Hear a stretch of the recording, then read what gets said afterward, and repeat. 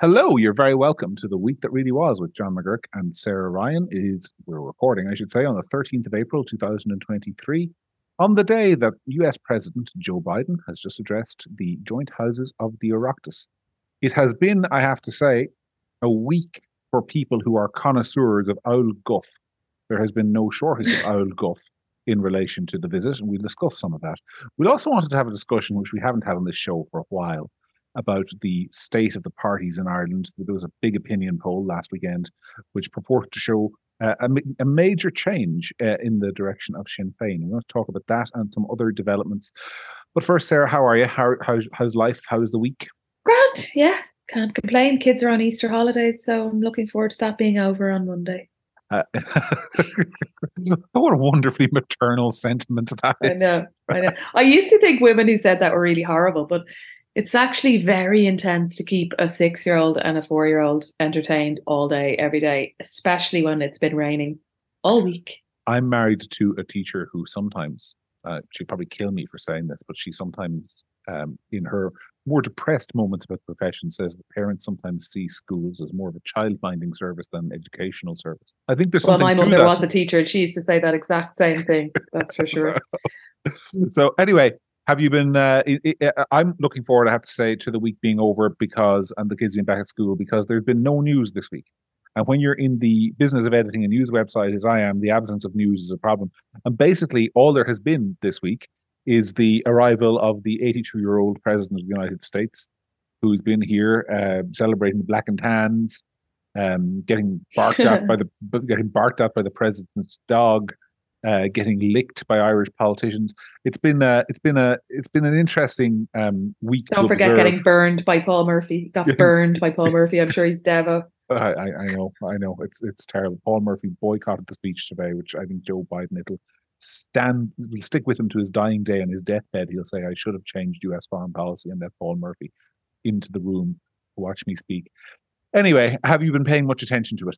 Not really. Not unlike yourself. I don't really like that whole diddly eye shtick that we fall into every time there's a whiff of an American president around. I think it's kind of embarrassing. And we never actually discuss, I mean, not to go Paul Murphy on it, but like we never actually discuss anything, really. You know what I mean? It's just all photos of people drinking Guinness and us hamming up the Irish gig as much as possible. And it's all a bit like cool, whatever, like he's come over here, but it's all a bit cringe for the most part. Well, I'll tell you something. In a couple of weeks now, there's an event across the water where the Archbishop of Canterbury will be setting the crown on Charlie's head and coronating him as King of the United Kingdom, which is all fine and good. But I swear, if I see one Irish journalist, and I will, talking about in a sort of sneering tone about the obsequiousness of the British and how they're bending the knee and all the guff we get about that in some sort of sections. I mean, if any of them have the neck to try that after the display this week, I just want to read the listeners, something that appeared in Politico this week. Politico, for those who don't know, is one of the biggest US political websites. Basically covers Capitol Hill and the Senate and the presidency, and it's in depth. If you're a fan of American politics, you're reading Politico. This is what it said about the Irish media. The unrelentingly pro-Biden coverage on state broadcaster RTE, which televised his speech live, didn't acknowledge the mistake. This is the black and tans thing. The commentators sign off, quote, "Well, that's Joe Biden. A little bit sentimental, a little bit schmaltzy, but a thoroughly decent guy and a great friend to Ireland. The trip is off to a great start." I mean, there's not much objectivity there. There's not much detachment from the story. There's not much standing back and looking at the big picture. It is, we love this guy and we want him to love us too. Yeah, but sure, is that not a kind of a shining example of the problem with our media in general?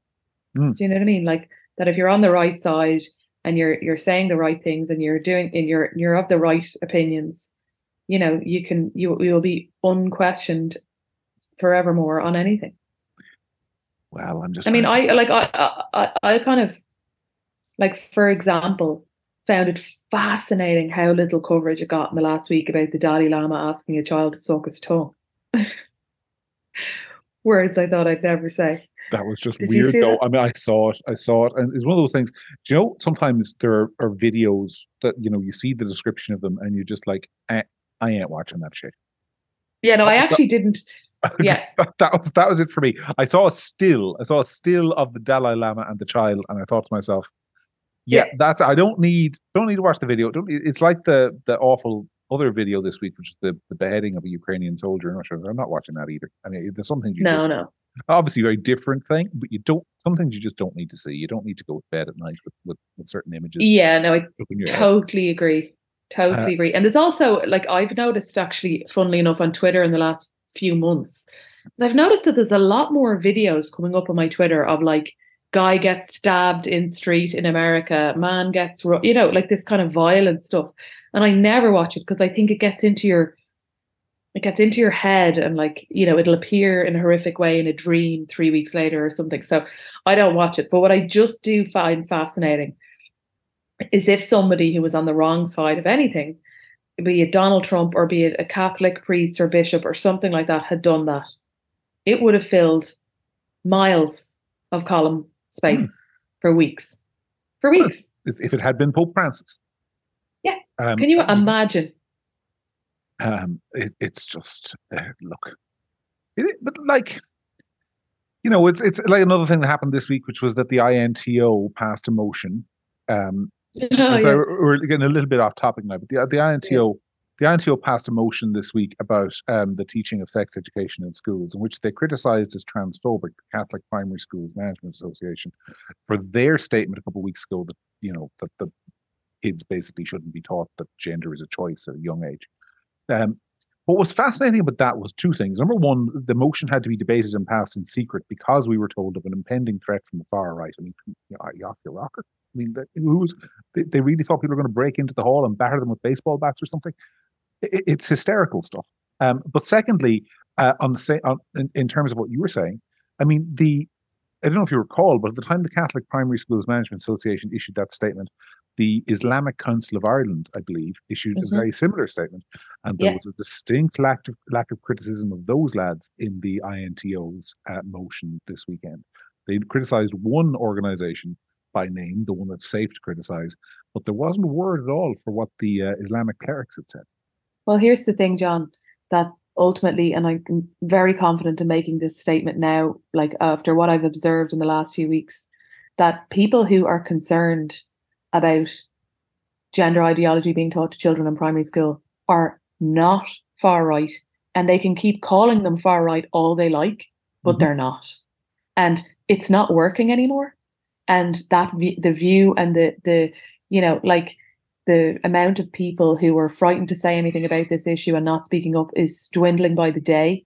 And frankly, unfortunately for the other side, most people I know when it comes to their kids, myself included, don't really care if you call me a transphobe. Yeah, and I don't, also, it doesn't work anymore. I don't care if somebody calls me a transphobe anymore. I'm going to have conversations about what my kids are being taught in school. And if you don't like it, that's just too bad. yeah, and the other thing is, as I often say to the like, and I suppose if you're paid to combat the far right, this doesn't matter. The more far right, the more books you get. But at some point, if you tell people you are far right, if you believe A, B, and C, they just shrug their shoulders and go, "All right, far right, I am." So Yeah. yeah, But that didn't happen a year ago, John. A year ago, far right was like scary thing to be called and whatever. And I'm noticed increasingly now people are like, well, if that's what I am, then well, fine, call me far right if that's what makes it doesn't work.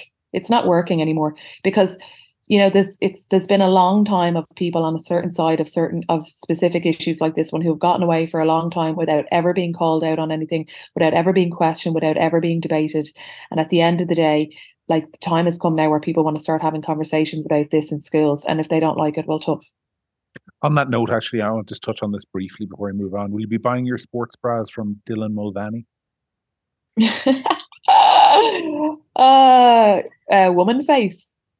Is that Well, that's the shtick now? Woman face. he's celebrating his 365th day of being a girl.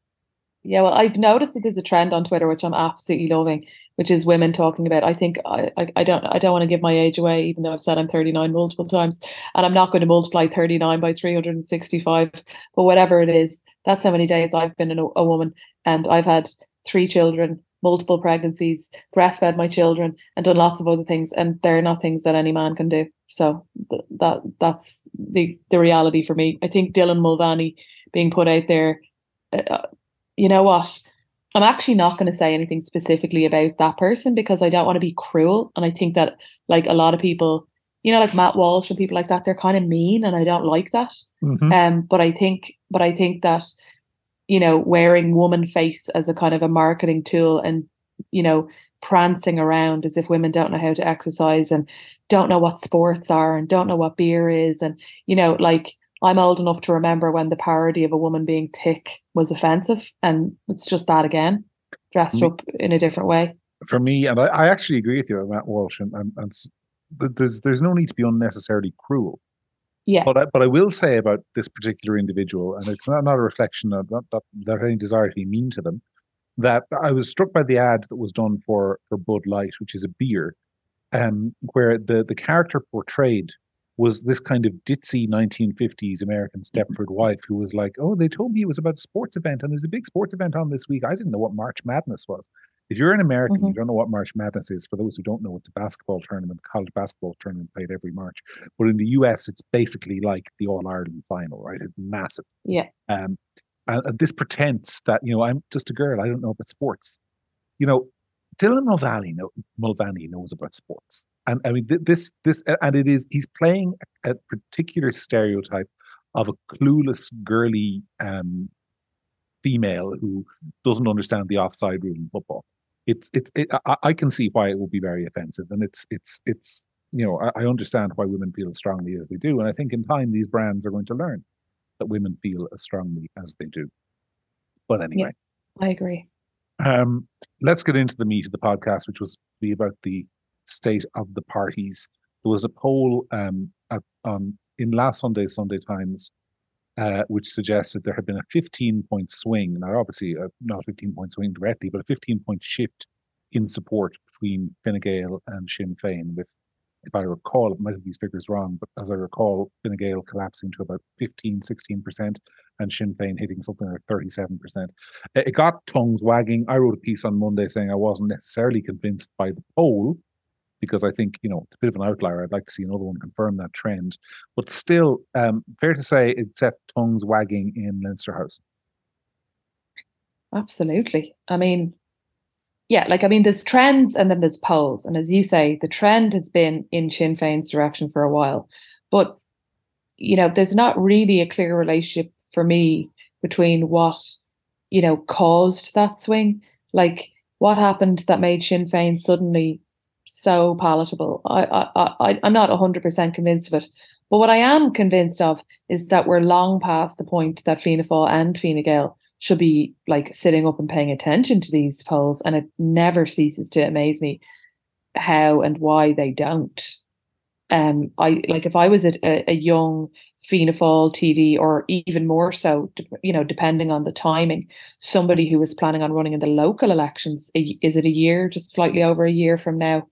I would be extremely concerned about the fact that potentially, both for Fianna Fáil and Fine Gael, the Irish public have many's a time used local elections or presidential or, you know, referendums as a way to bitch slap whoever they're annoyed into next week electorally. And I'd be very concerned if I was a member of Fianna Fáil or Fine Gael planning on running in the next local election, or to keep my seat or retain a seat in the next general election, as to what on earth the plan is strategically for both of these parties for the next general election. Because both of them, the last time, ran abysmal election campaigns. Fianna Fáil didn't even bother to change their slogan, and they just ran the same election that they'd run previous time and thought it was their turn and they'd obviously just win. And that didn't happen. And I think that the worst thing that can happen after the next election is that Sinn Féin get a huge amount of seats, can't cobble together a government with the other lefties, whoever is elected as well, and that Fianna Fáil and Fine Gael somehow manage to cobble something together again. I think it's bad for democracy. I think it will only embolden the cynics of politics, and it's just terrible all around for everyone. So I wish they'd get their act together. Both of them, by the way. I mean, obviously I have more of a vested interest in Fianna Fáil, but like, both of them, like, I don't understand why they don't get their act together and start doing something. It just seems to me like they've all given up. But you see, for me, Like I think that the detachment of those two parties from the electorate is summed up by the leader of Fianna Fáil, because I don't think, I mean, nobody in Ireland has ever really pointed out the damage that he did to his own party's standing. I know they weren't the ones to take the battering in the most recent opinion poll, but at the last election, he stood in front of the cameras on multiple occasions. He looked down those cameras, he talked directly to the Irish people, and he said, "We will not go into government with Fine Gael. A vote for Fianna Fáil is a vote to get Fine Gael out of government." And then Yeah. he immediately broke his word. Immediately. Mm-hmm. And by the way, Fianna Fáil has never, Fianna Fáil lost a chunk of support after that. Now, a chunk of support might only have been 4 or 5% of the total electorate, but they lost a chunk of support which they have never been able to win back.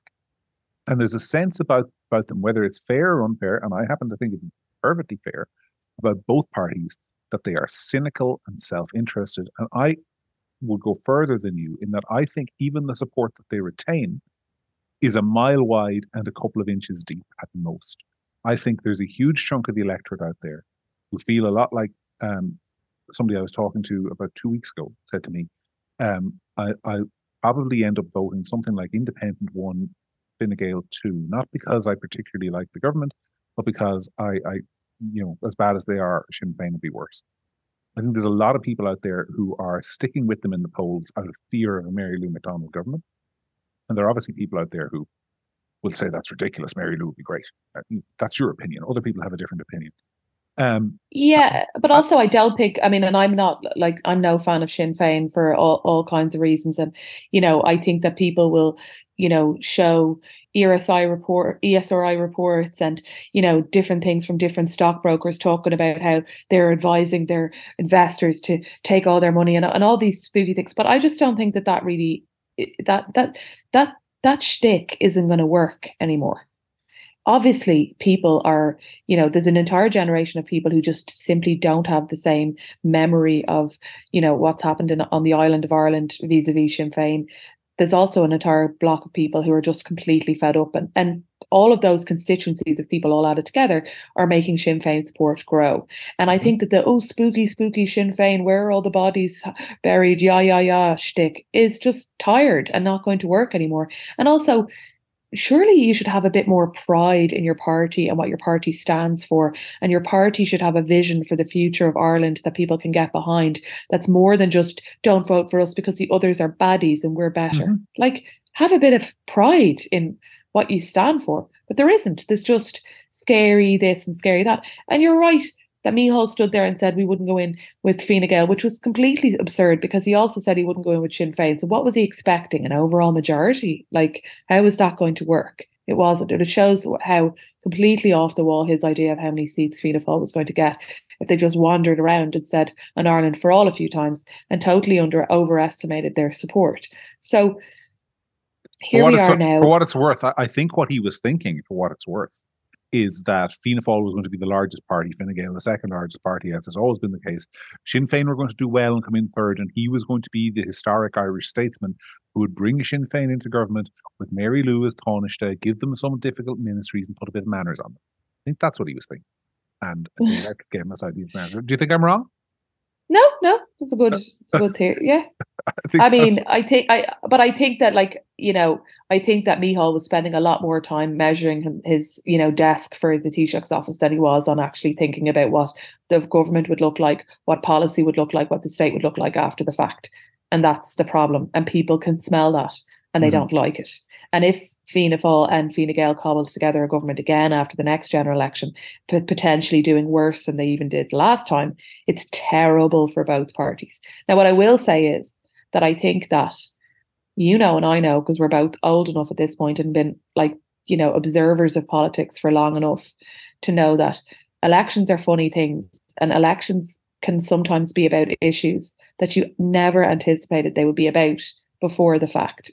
Or, do you know what I mean? So we think today that the next general election will be run predominantly on, let's say, health, housing, and, a couple of other things. But something could happen in the meantime.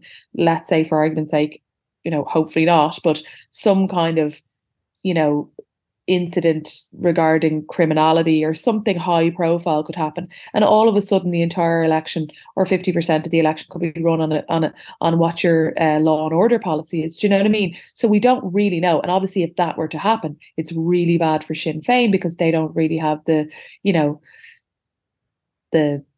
whatever, they don't have the good standing, and let's say, to be diplomatic on that issue. I don't know. I don't know if I agree with you there, because I'll tell you one thing.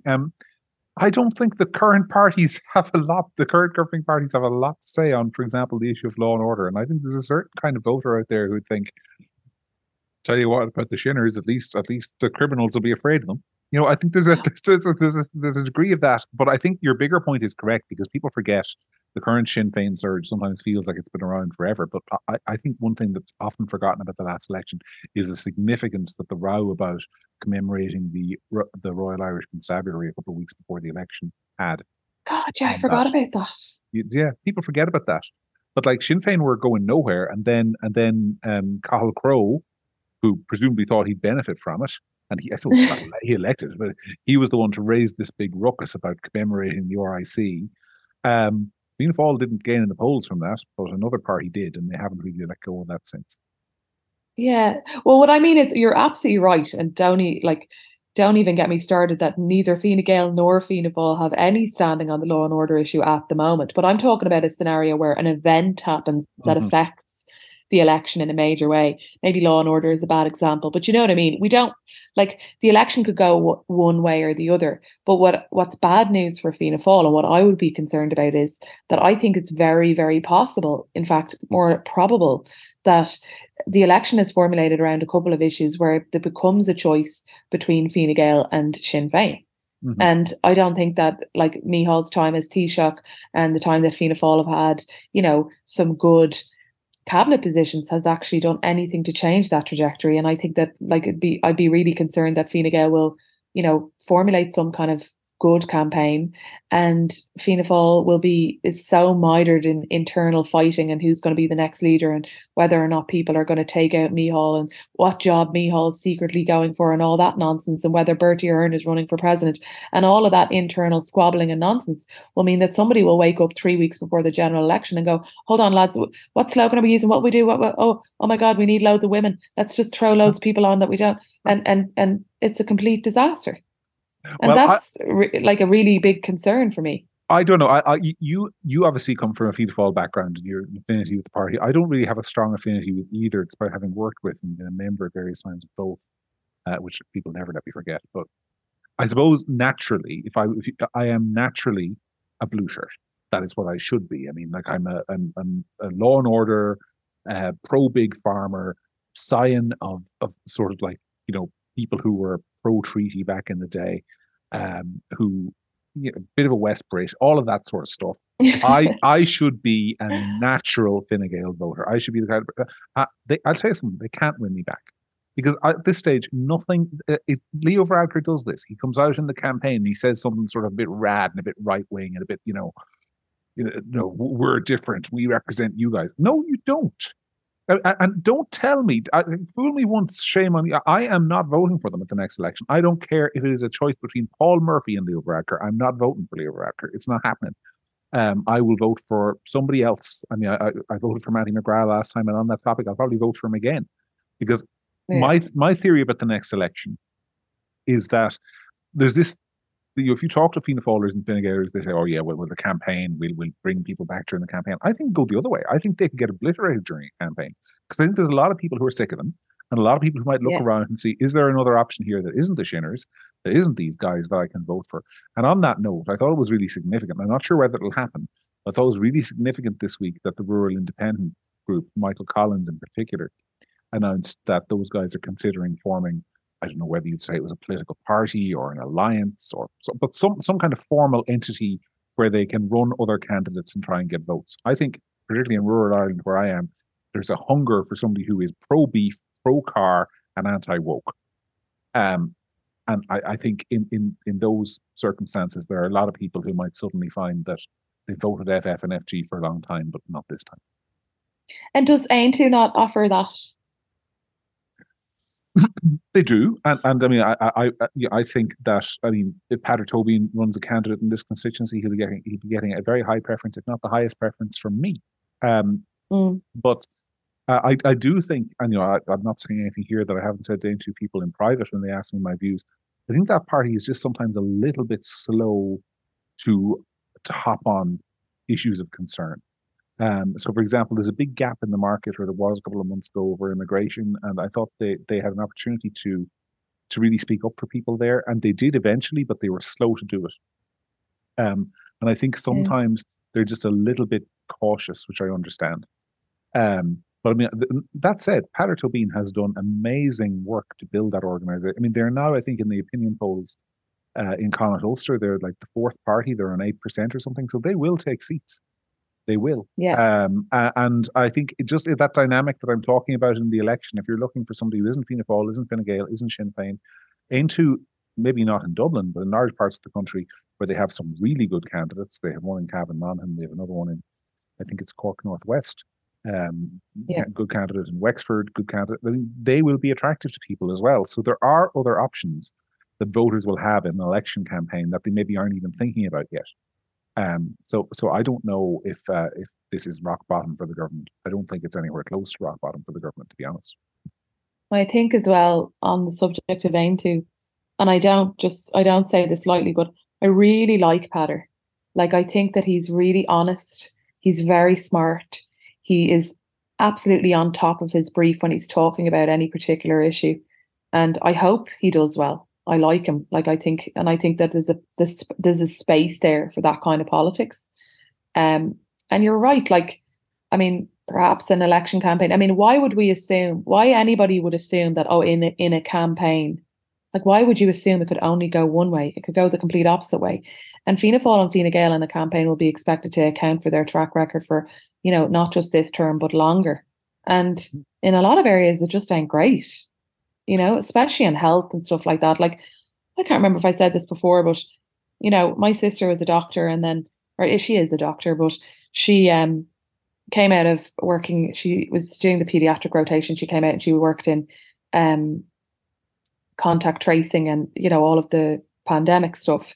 And I remember my sister being a student doctor and doing the pediatric rotation, and you go 3 months in one hospital, 3 months in the next, 3 months in the next, whatever. And it's absolutely ludicrous that you are emergency taxed every time you start in a new hospital, and you don't get your emergency tax for weeks and weeks, but you're expected to move from Sligo to Donegal or whatever you're going from one hospital to the next, and you're broke all the time, and you're a doctor.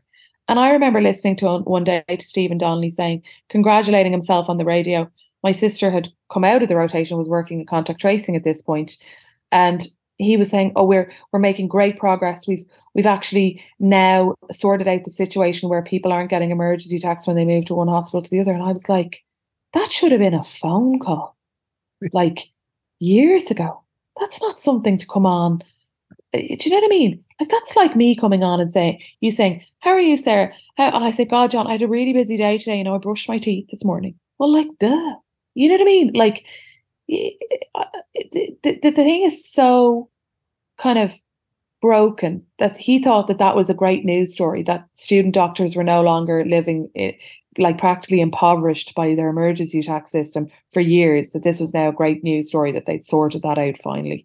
Like, so these kind of things, like the state of the health service, the amount of people, I heard on the radio today, they were talking about the amount of people on trolleys and beds again. Like, same old, same old. People are bored of it. They're exhausted by it, and they're gonna vote against it. Like, and I don't know how a campaign is going to change any of that. One backbencher who I won't name to save his blushes said to me at the time of the pandemic. Now, obviously, I recognize there'll be listeners who have different views on what the government did during the pandemic, but I thought it was an instructive comment. He said about the government and the Irish state that, quote, "it can do one thing well at a time." And that for me sums it up. I mean, when they really put their backs into it, when they really had to organize a big national effort to enforce the lockdowns, whether you agree with enforcing the lockdowns or not, they did it, and they were able to do it, and they organized the vaccine rollout, which was, again, whether you agree with the vaccine or not, it was a fairly well organized rollout. They did that well, but at the same time, you have to wait I think is it now over a year to get an NCT? I think it's over a year to get a driving test. Don't even think about going for an operation. Schools are massively overcrowded. We had a situation this week where the government bought um, modular homes for Ukrainians at a cost of 280 grand each, which is astonishingly high, but actually has nowhere to put the modular homes. So we now own a load of modular homes and have nowhere to put them. I mean, they're called the government. Their job is to govern, and they can't do it. They are incredibly bad at the actual day-to-day business. As you say, it should have been a phone call to fix that tax issue for the trainee doctors. They just can't do it. All they can do really is Simon Harris has a TikTok account and he talks a lot about values. I mean, competence is a value, and they don't seem to have it. And I mean, it's yeah, I think But you made the point before, like the size of the health budget, and like Simon Harris was Minister for Health at one point, and I remember seeing you making the point somewhere. This is a couple of years ago when he was the Minister for Health, saying, that given his CV, he wasn't really qualified to manage, a budget that large. Like he didn't have any experience. He was in his late 20s, maybe his very early 30s. And I mean, no disrespect to the man. But he has no education in management, qualification in management. If he was in any big company in the world, he'd be a junior executive. And here we have a country that put him in charge of running an organization larger than NASA, which is the scale of the health service. The Irish Health Service has a larger budget, more personnel, more complicated governing structures than the organization which is in charge of putting people on Mars. We put a 29-year-old guy in charge of running it because he's good on social media. I mean, but it's they deserve. But it's like, but it's like Irish Water, like the Children's Hospital, whatever. Like maybe we need to kind of have a reality check with ourselves and say we're a small country and we don't have internally the expertise or the experience to manage large capital projects of this nature. And maybe we say we're going to get somebody like from another country who has experience in this and recruit them in, make part of their contract to train up 3 people below them and start to like invest in the, intellectual capital or the experience capital or whatever you would call it of our workforce, beyond taking somebody, for example, like our current city manager in Dublin and just moving them around like to make a complete and utter hames of Dublin city centre and, have no accountability, but also manage large budgets that they didn't have any experience in before. I just think that something is not working. And maybe, I don't know, like I worked for Scottish and Southern Energy abroad, like I said before, like the capital budget on some of those wind farm projects was absolutely massive, like tens and tens of millions.